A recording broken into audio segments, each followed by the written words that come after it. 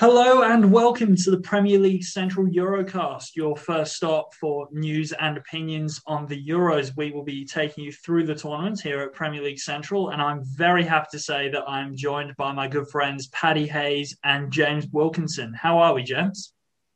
Yeah, I'm good, man.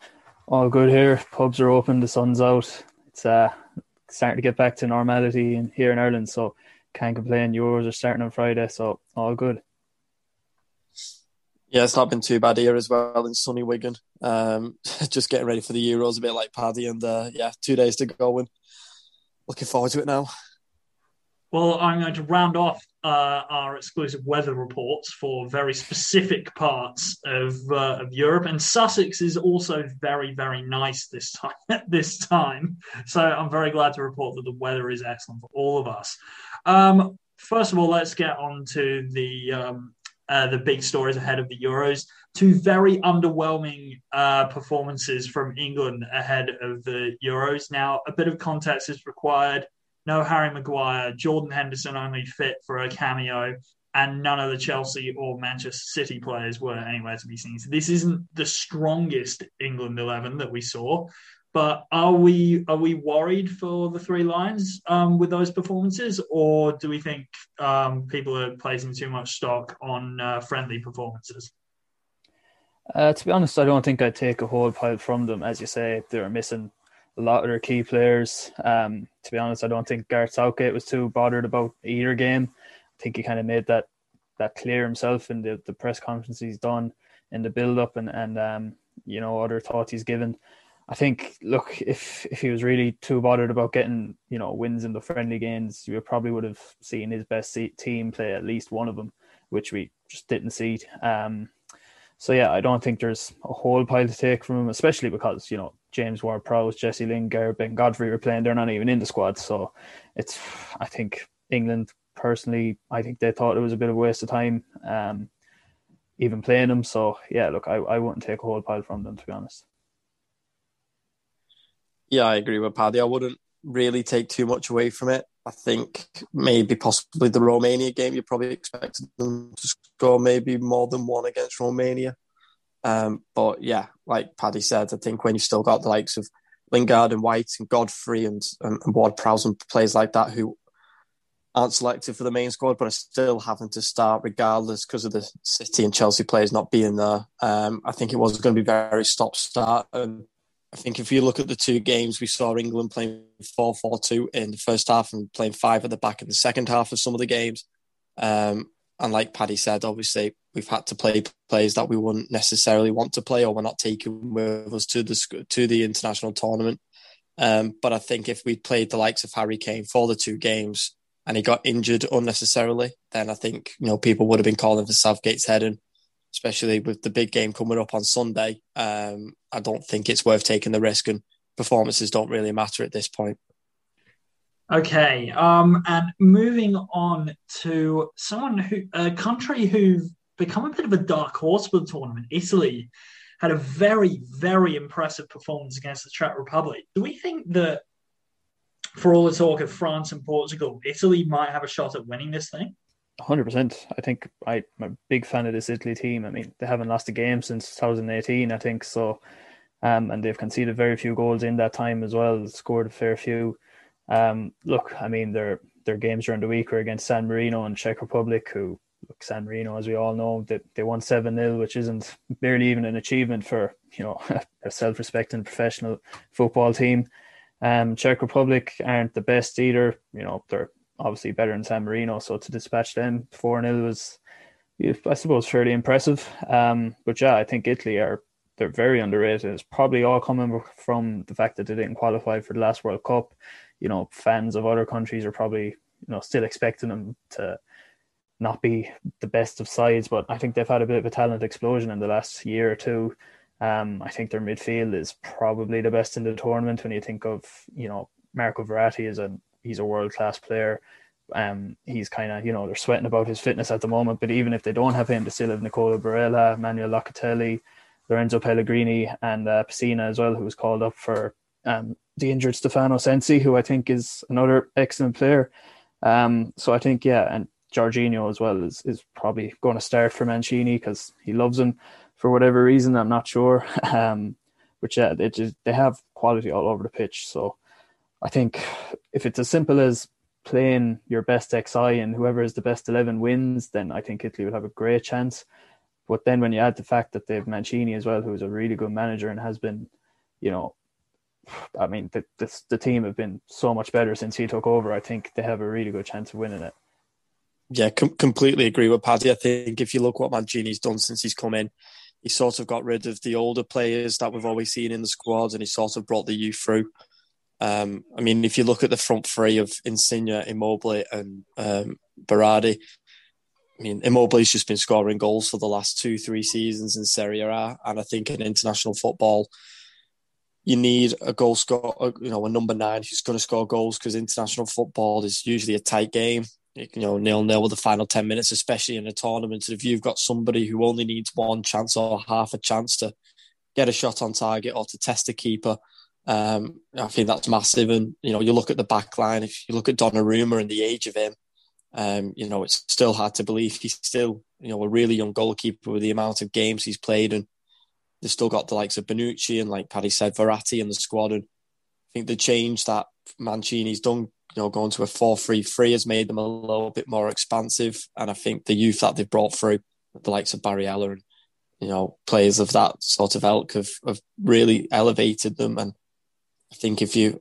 any team or any country who goes unbeaten for 2 years, I think you have to take seriously going into a knockout competition past the group stage. Yeah, I agree. Any country who can have Federico Chiesa on the bench for them is a threat. And then you've got the likes of Bastoni as well at the back, who's got Chiellini and Bonucci as two really experienced heads to guide him through the tournament as well if he comes on. Italy have got a really, really strong squad. On to another team that's got a pretty impressive midfield lineup, Germany. It looks like Joshua Kimmich might be playing at right wing back for them. Do we think that because he's world class at right back or wing back, and he's also world class at midfield?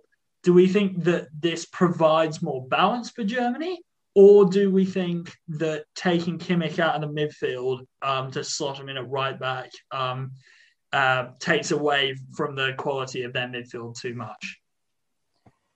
Yeah, I can see the argument for, just leaving a midfield where he's possibly the best in the world in that positions. But for me, I think when you have the quality of centre midfielders that Germany have, I mean, you look at Toni Kroos, Ilkay Gundogan and Leon Goretzka, again, 3 of the best number 8/6s in the world. So, look, you're asking, do you want to play Klostermann, Kimmich and Goretzka, or do you want to play Kimmich, Kroos and Goretzka? I think the answer is simple for me. And then you have Thomas Muller as well, who kind of has to play number 10, meaning you can really only play 2 in centre midfield. So I think getting your best players on the pitch is key in an international tournament. So I think it's the right decision to play Kimmich at right back, or probably right wing back, judging from Germany's last few games where they played a 5. I think, he's going to have more space out there, out in the flanks, similar to, I suppose, how Trent Alexander-Arnold does it for Liverpool. And yeah, I think, again, Germany could be dark horses if Jogi Löw gets it right, because they have such talent in the squad. And I think that midfield battle is probably the key element of that. Yeah, again, agree with Paddy. I think if it was a position that Kimmich has never played before, then I'd be a little bit concerned. But obviously, he's played it right back before for Bayern Munich before he got shifted into that number 6 role. And I think perhaps it's maybe Löw's just trying to be a little bit more conservative. They got knocked out of the group stage at the World Cup in Russia, and perhaps he doesn't want to. This is his final international tournament. Perhaps he doesn't want to get knocked out early doors or an early exit into the knockout stages. But yeah, I think, like Paddy said, I think in an international tournament and in a team like Germany, you've got to get your best players on the pitch, and you certainly can't have a player like Kimmich on the bench or just not on the pitch at all. And like Paddy said, the pool of quality they've got, Germany in that midfield is remarkable. And like if they've just called back Thomas Muller, you don't do that without thinking you're going to play him. And obviously that's going, like Paddy said, take a player out of the midfield. So yeah, I think if he hadn't played that position, maybe it would have been a concern for Germany. But he's played right back for arguably one of the greatest teams in Europe over the last 4 or 5 years. So yeah, it's a no-brainer, really. Okay, and now we're going to move on and have a little bit more of a look at England. And the first question is obviously Alexander-Arnold, very sadly for him, is going to miss the tournament. I'm sure that he will be playing in plenty of tournaments for England going forward, but that's not going to be much of a consolation for him. Obviously, England is probably the nation in the world best equipped to handle losing a right back of Trent Alexander-Arnold's quality. But how much of an impact do we think this is going to have on this England team, who aren't necessarily set up to use offensive fullbacks to the same extent that Jurgen Klopp's Liverpool are? To be honest, I'm not sure if it will have much of an impact because I'm not convinced that he would have played anyway. Don't get me wrong. I think he absolutely should have been one of the first names on the team sheet. But I think Southgate just fancies James, Trippier and Walker a little bit more than he fancies Trent for, whatever reason. And as you say, Max, I think the three of them are more than competent players who probably start for most teams at the tournament. So it's a good problem to have in terms of picking which one to play. I think Reece James is fairly similar to Trent in terms of his delivery. Obviously not as good, but I don't think there's really anybody in the world as good as Trent at delivering balls into the box. But yeah, look, it depends, as we say, is he going to play Kyle Walker there if he's coming up against a quick winger rather than Trippier or James? I don't know. We'll see what happens with that. Is he going to play a back five and play Walker as the right centre back? Nobody's really sure at the moment. But yeah, in terms of missing out on Trent, of course, it's going to be a blow to lose a world-class player, simple as that. But would he have played anyway? I'm not really sure, to be honest. Yeah, I wasn't really convinced when Trent got brought up to the squad. I did think it was sort of maybe Gareth taking it to sort of get some heat off his back. There was a lot of pundits, there was a lot of people out there questioning whether Trent should go in the first place, or people were pushing for Trent to go. So I sort of think he's took him as maybe to get everyone off his back and maybe a bit of a wild card. The only way I could have seen him fitting into this England team under Southgate would have been with five at the back. And I don't know how often we're going to see that in the tournament. I think with the attacking talent we've got, I think you'd have to play four at the back to try and get as many of those creative players as you can on the pitch. But yeah, like Paddy said, I think it could have been a similar scenario to when he went to the World Cup on the back of getting to a Champions League final, where he might play the third game if England were already through, or he might come on with 10 minutes to go if England are 3-0 up, something like that. But I didn't really see him playing a massive role in this England side. I think, Southgate is pretty set on Trippier and Walker. I know he's taken James, but I think if you had to say to me who is his favourite two out of the three, I think he would say Kyle Walker and Trippier. So I guess it's a little bit of a loss for Trent. A tournament coming so young, and we seem to find that form right at the end of the season. But I guess he'll just have to wait for the World Cup next winter. But yeah, I didn't really see him playing that much anyway. Yeah, interesting to see how England move on without him. One question I do have is, so as we talked about before, England didn't play beautifully against Austria or Romania, but who do you think has played their way into the starting 11? And I'm sure a certain Aston Villa number 10 will probably be at the forefront of these discussions. And also, do you think that any players who might have been nailed on to start will probably be a little nervous over their spots? Yeah, Max, I think you're hit the nail on the head there. Jack Grealish is the one. I think he's probably the best player in both games, to be honest. He was playing kind of as a number 10 as well, as you say, not really on the left wing where you've kind of seen him for the last few years at Villa. He's just unbelievable. Every time he gets the ball, it's just danger. Defenses just don't know what to do. And that's, coming from me, an Irishman who I'm not his biggest fan, to say the least. So that kind of pains me to say. On top of that, Declan Rice is fairly good as well, which is just beautiful as we draw 0-0 against Hungary. And scrape past Andorra. But look, what can you do? Grealish he's unbelievable. I think he has to start. If he doesn't start, it's ridiculous, really. It's incompetent management. I think if he doesn't, he's probably their most dangerous players in both games. Aside from that, I think Bukayo Saka was very good in the first game against Austria. He got the goal, obviously, but I think his general play was good as well. Then he didn't play against Romania for, I'm not sure what the reason was, but I think he could be a secret weapon for England this summer. He's kind of hasn't got a whole pile of mention in terms of starting games, but I think off the bench he could be a big threat. Aside from that, I think Jude Bellingham was really good, which, I personally think that anyone who's not picking Jordan Henderson in their first choice 11 for England is a lunatic, simply put. But I think Jude Bellingham will probably be pushing him hard now at this stage because of Hendo's fitness worries. But yeah, other than that, I think the big question is going to be if Harry Maguire's not fit, who plays centre back, because Mings didn't really impress. Cody was okay. He was fine. He didn't do a whole pile wrong. And Ben White was, as we know, has been called up. So that's going to be the big question going forward, I think.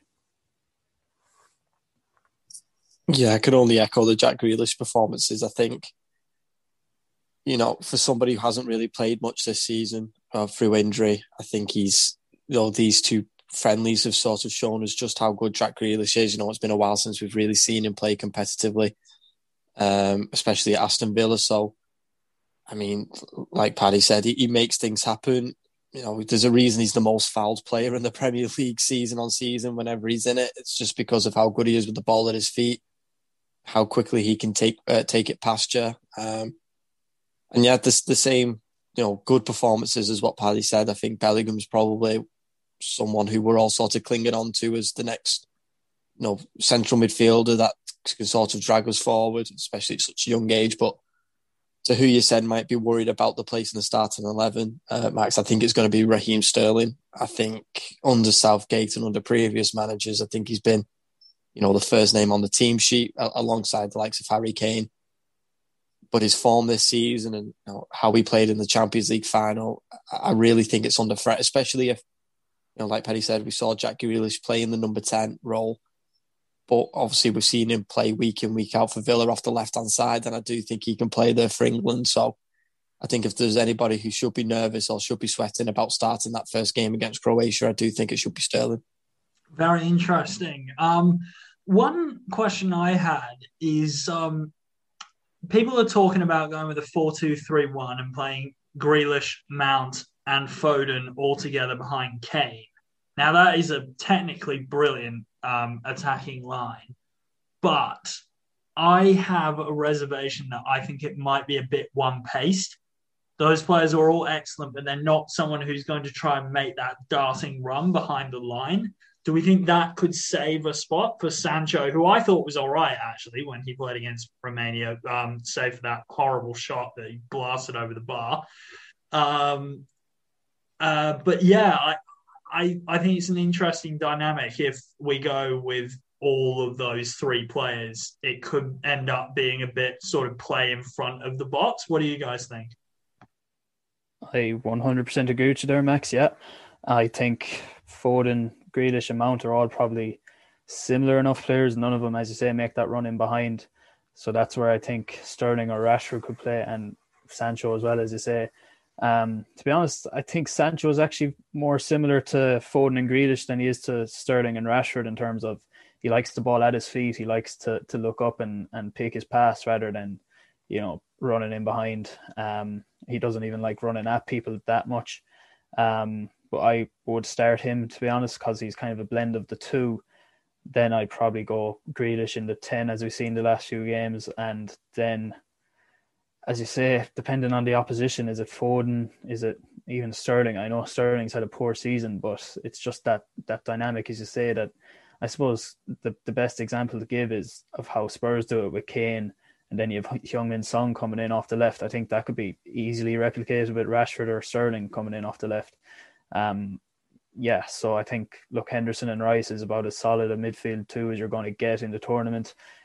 People saying, that's two defensive midfielders. It's not. I mean, Jordan Henderson isn't a defensive midfielder. He's a number 8. He's box to box. He does it all. So anybody saying, midfield three of Mount, Foden and Rice, it's not going to work. So yeah, I think depending on the opposition, as you say, if they're trying to unpick a defence, then you can afford to play Foden and Grealish and Mount in the same team. Whereas if you're coming up against, I suppose, a possession dominant team, then Rashford or Sterling would be great weapons to have. But I think Sancho should be starting on the right flank no matter what. Yeah, I think my main concern with starting all three would be if we're, for example, playing in France or Germany in the next round, or a Portugal, and it's 0-0 or we're losing 1-0 with 10 minutes to go, and you need some creativity from the middle of the park or just behind your strikers. If you've got all three of them on, I think if Southgate looks to the bench, he's not really got anyone who's going to pick a pass out. That would be my reservation. If it's not working, who do you bring on? You can bring the pace on, but then if you're taking more creative players off, then who's going to put the ball through for them in tight areas and get the ball over the top for them to chase? So definitely wouldn't start all three. I think if any of the three are going to start, I do think it'll be, well, my personal opinion would be Grealish and Mount. Obviously, Gareth Southgate loves Mason Mount anyway, and I think the form he's shown this season and obviously winning the Champions League, I think he deserves to start more out of the three. But I think, you have to start Jack Grealish in the opening game. I just think he's an absolute diamond and can make anything happen more out of the other two. And if the ball falls to the edge of the box and I've got the option of the three of them trying to bend it into the top corner, I'd put my faith in Jack Grealish. But yeah, certainly wouldn't start all three. Like you said, they're all a bit one-paced. And if it's all going wrong for England, for example, who do you bring on to sort of replace them? Okay, and one final question on England before we get to our final section. Ben White, the surprise call-up when a lot of people thought that James Ward-Prowse was going to come in. First of all, what do we think of the call-up?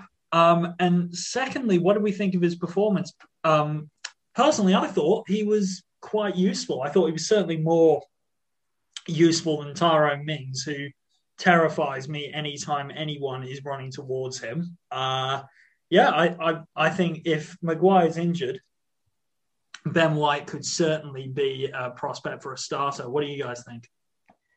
Yeah, I think it was a very sensible call-up, to be honest. A lot of people are talking about Ward-Prowse, and I can see the argument for it because I actually think he's been good the games he's played for England. And they are, I suppose, kind of light on number 8s in midfield, but I think they're even more light on centre-backs. I mean, I think picking 4 centre-backs in a squad of 26 was fairly crazy anyway, never mind with Harry Maguire's injury worries. So yeah, I think they kind of had to call up Ben White. As you say, I was impressed with him as well. The times I saw him, or in the recent games he played, I think, to be honest, he's probably pushing for a start if Maguire's not fit on Sunday alongside John Stones. Which I think they had to call him up. I don't think there's any two ways about it. I can see the argument for Ward-Prowse. I mean, a lot of people are talking about with no Trent, they kind of need somebody for set pieces, but I mean, you can't just bring a player on to take a set piece and bring him back off again. So I think that's kind of not really feasible either. In terms of Jesse Lingard as well, who is probably also getting a bit of a shout. I mean, they have enough number 10s as it is. They definitely didn't really need him. So yeah, I think centre backs are needed the most. So I don't see any issue with calling up Ben White at all. Although having that said, maybe I'd have probably picked Desri Konsa in the squad or Fikayo Tomori. But in terms of who the options were, White and Godfrey, I think he picked the right one. Yeah, I think if you're an England fan now, once you saw that announcement come out on Monday, I think we all know where Harry Maguire is in terms of his fitness. I think he's a little bit further away than what everyone seems to think. And like Paddy said, to take a squad of 26, but to only take 4 centre-halves just seems ridiculous. If 2 of them go down injured in the opening game, or, as a Liverpool fan this season, I've seen 3 centre-halves go down injured and miss the whole of the season, really. So I think you have to be a little bit more pragmatic than that in your squad selection. I think he's everything that Southgate wants. I think he's good in the air. He's good with the ball at his feet. I don't think he's going to have a problem passing the ball out from the back, which is obviously the way that Southgate's trying to play. That's why Pickford plays, to try and build the attack from the back. And his clearance off the line against Austria really impressed me, how he got back in the last-ditch clearance in what people thought might have been his last game in the England squad. But, I think he's fully deserved to go. And I think it's no coincidence that the likes of Liverpool and United and some of the biggest teams in the country have all been linked with him out the last 12 months from his performances in Leeds promotion when he was on loan there. So, yeah, I think if you can bring somebody in who's good with the ball at his feet and is good in the air, and like you just said, Max, Tyrone Mings, I don't know how he's anywhere near that England squad. I think it's just purely on the basis that I think he's the only left-footed centre-half that England have got playing in the top division at the moment. But yeah, his people's elbow in the first game against Austria has terrified me.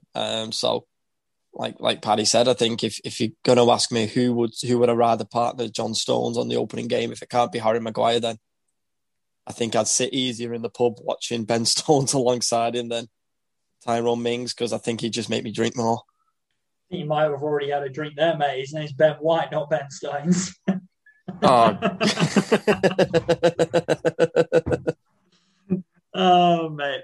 Right, moving on to a slightly less serious part of the podcast. I'm going to ask my fellow presenters who they think is going to be that player who has an excellent tournament, gets a big move, and then flops at the club that he moves to. We've seen similar with James Rodriguez, Renato Sanchez, El Hadj Diouf and South Diao. For any Liverpool fans who are still suffering PTSD from that transfer window, I am completely with you on that front. Paddy, you can go first. Who's going to get the big unfortunate move? Yeah, I mean, this is hard to predict because these players are usually fairly average players who kind of magically turn into the best player in the world for a month. So it's kind of hard to pick somebody that I don't really rate and decide that he's going to have a good tournament. I think the one player that kind of comes to mind is Hakan Çalhanoğlu from Turkey. I've never really rated him. I mean, he scored a few banging free kicks for Hamburg and Bayer Leverkusen, and then he got a move to Milan.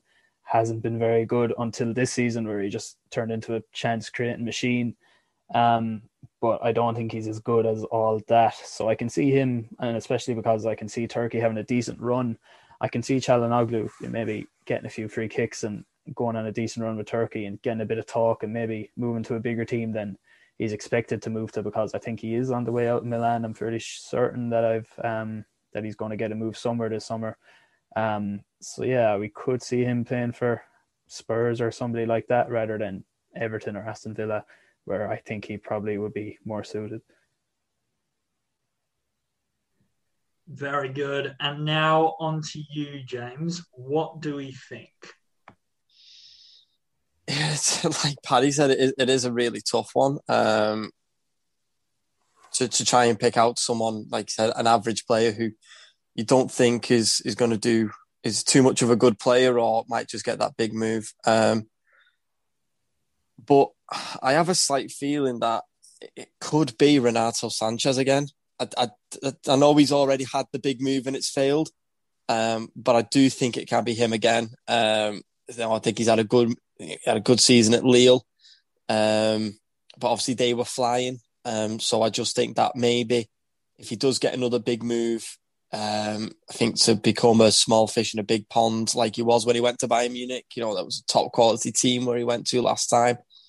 It wouldn't surprise me to see him move on in the summer, on the back of this tournament, if he does start like he did at Euro 2016. But if you're going to ask me who's going to get another big move from that tournament, I think he's young enough to obviously go to another club again, but I'm probably going to have to go Sanchez again. I know it's pretty boring and it's probably one that people don't want to hear. But yeah, I just, on the basis of it hasn't worked out last time, and I think he will start for Portugal. And I think they'll get very far in the tournament for obviously winning it last time.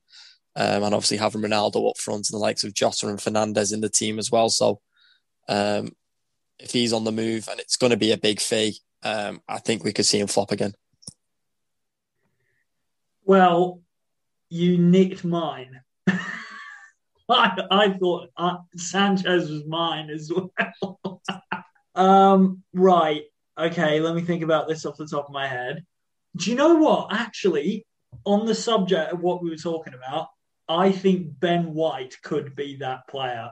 I think he could end up having a really good tournament in place of Harry Maguire. Everyone's going to go, oh my God, he's the new Rio Ferdinand. He's the new John Terry, blah, blah, blah, blah, blah. He'll have a really good tournament. He will get a move with way, way, way too much pressure attached to it, to a Liverpool or a Chelsea. Well, look, he's not a very Liverpool signing, despite the fact I've been linked with him. If he has a good tournament and he's English, he will be stupid expensive. So let's say a Manchester United signing, and it will go horribly wrong. That's my prediction. I hope for his sake it doesn't happen because I really like him, but that script is just there, I think. Right, on to our next question. I have asked my fellow presenters to come up with a bold prediction for the tournament. And when I say a bold prediction, I don't mean like, Italy reaching the semi-finals or something like that. I mean bold. So, Paddy, thoughts?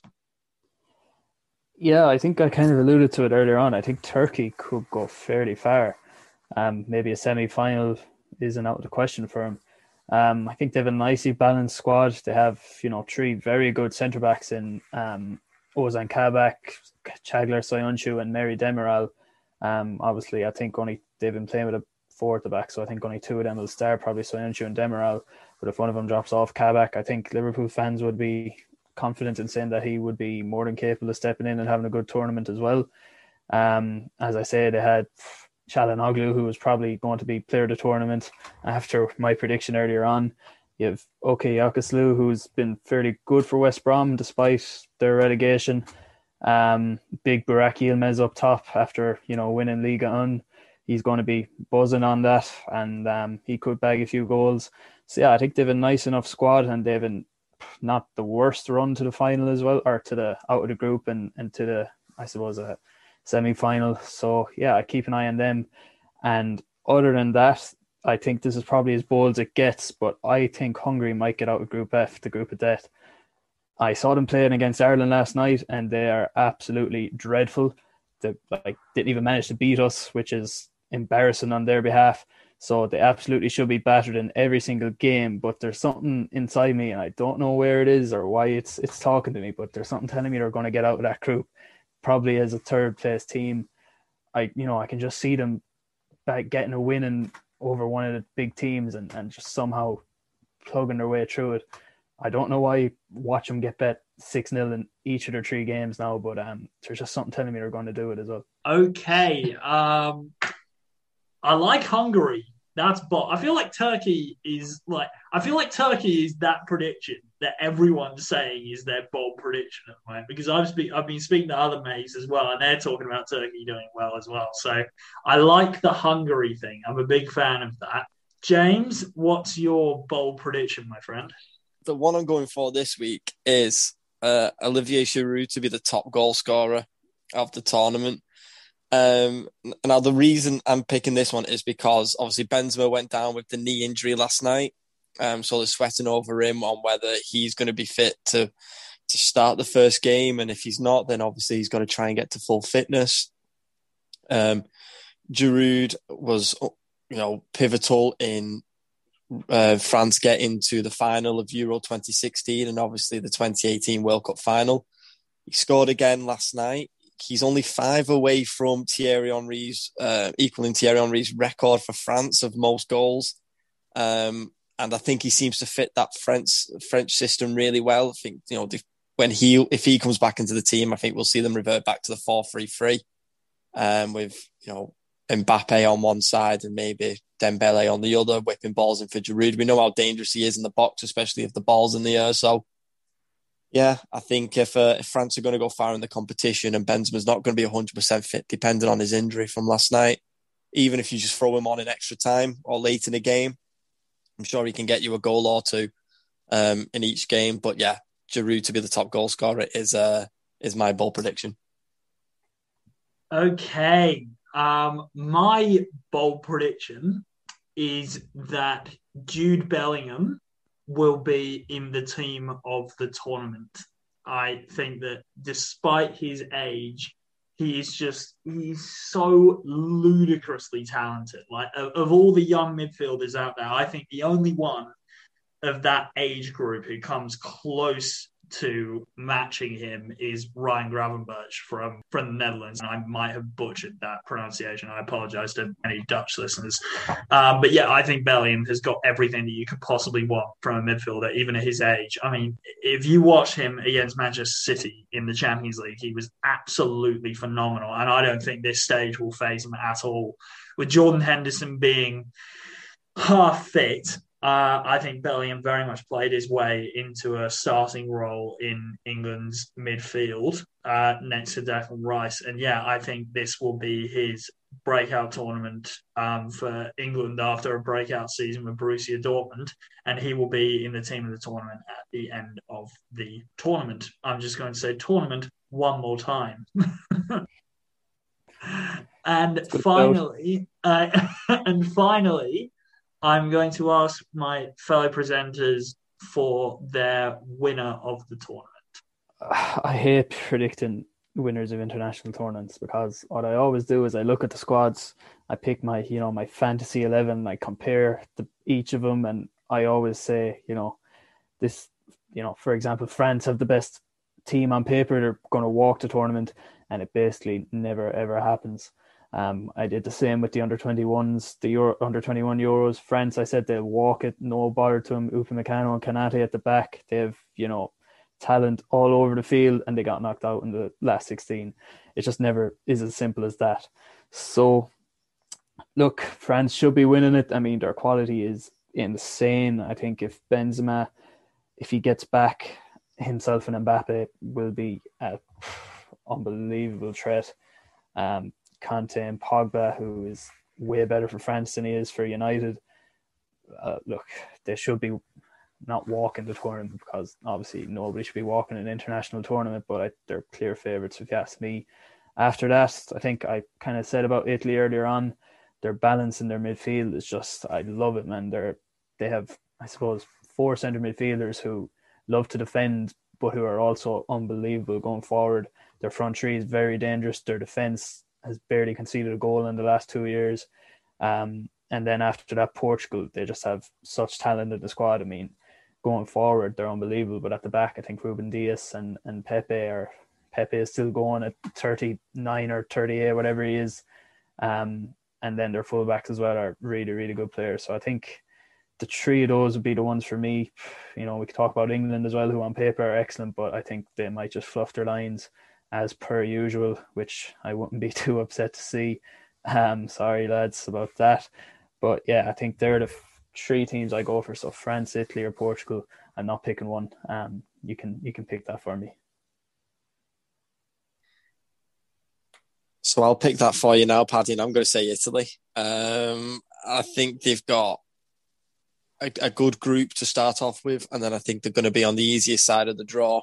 I think by time Italy come up against a strong opponent, I think the likes of either England, France, Portugal, and Germany could be out of the group by time could be out of the competition by time it comes to that. Obviously, I've got my England shirt on now, so the little fan inside of me says, it should be England to win it. I think the only thing that's holding them back is, regardless of whether it's in the first rounds of knockout stages or whether it's in the quarterfinals, they're going to have to play a France, Germany, or Portugal.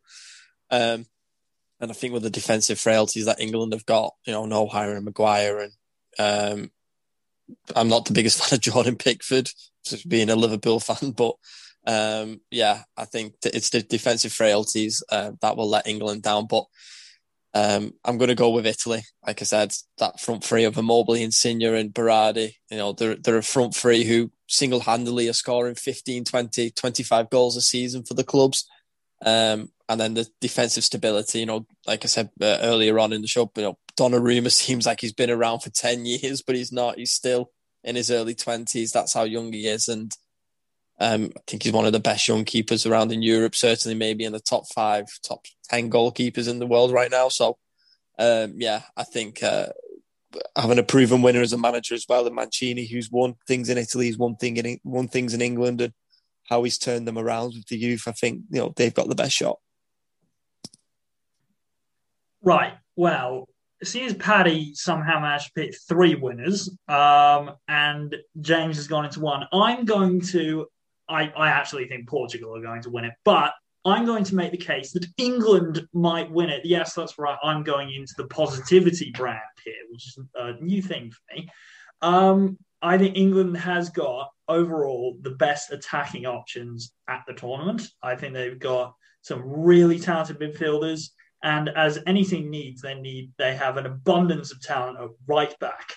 No, but in all seriousness, I think that England have certainly got the talent to at least get to the final of the tournament. Whether they will or not is another thing entirely, but I think they're perfectly capable of doing it. I don't think there is a team in the world that would look at options like Harry Kane, Marcus Rashford, Raheem Sterling, Phil Foden, Mason Mount, Jack Grealish, Jadon Sancho, like a ridiculous plethora of forward and midfield options that England has. And I think they're perfectly capable of scoring enough goals to get them through a tournament, because we've seen teams with very dodgy defences win tournaments before. And I think England's got enough individual talent to at least have a shot. So that is why England might win the tournament, but I do think Portugal is going to win it, which is a sad admission. So after all of that, that brings our episode of the Premier League Central Eurocast to an end. Thank you very much to Paddy and James for joining me. Have a lovely evening, gentlemen. If you want to find us online, you can find us at premierleaguecentral.co.uk. We will be opening up a social media account very shortly, which you can follow us on that. Or if you want to look at our friends at Anfield Central, that's at Anfield Central on Twitter. That'd be fantastic. Once again, thank you, Paddy and James, for joining me. Thanks for having me on, Max. Hopefully I'll be back again in the next few weeks. Good to be on again, Max. It's always interesting hearing everyone's outrageous predictions. But yeah, good to be on again. All right. Thank you very much. And thank you, listeners. And we will speak to you very shortly. And please enjoy the Euros on behalf of everyone at Premier League Central.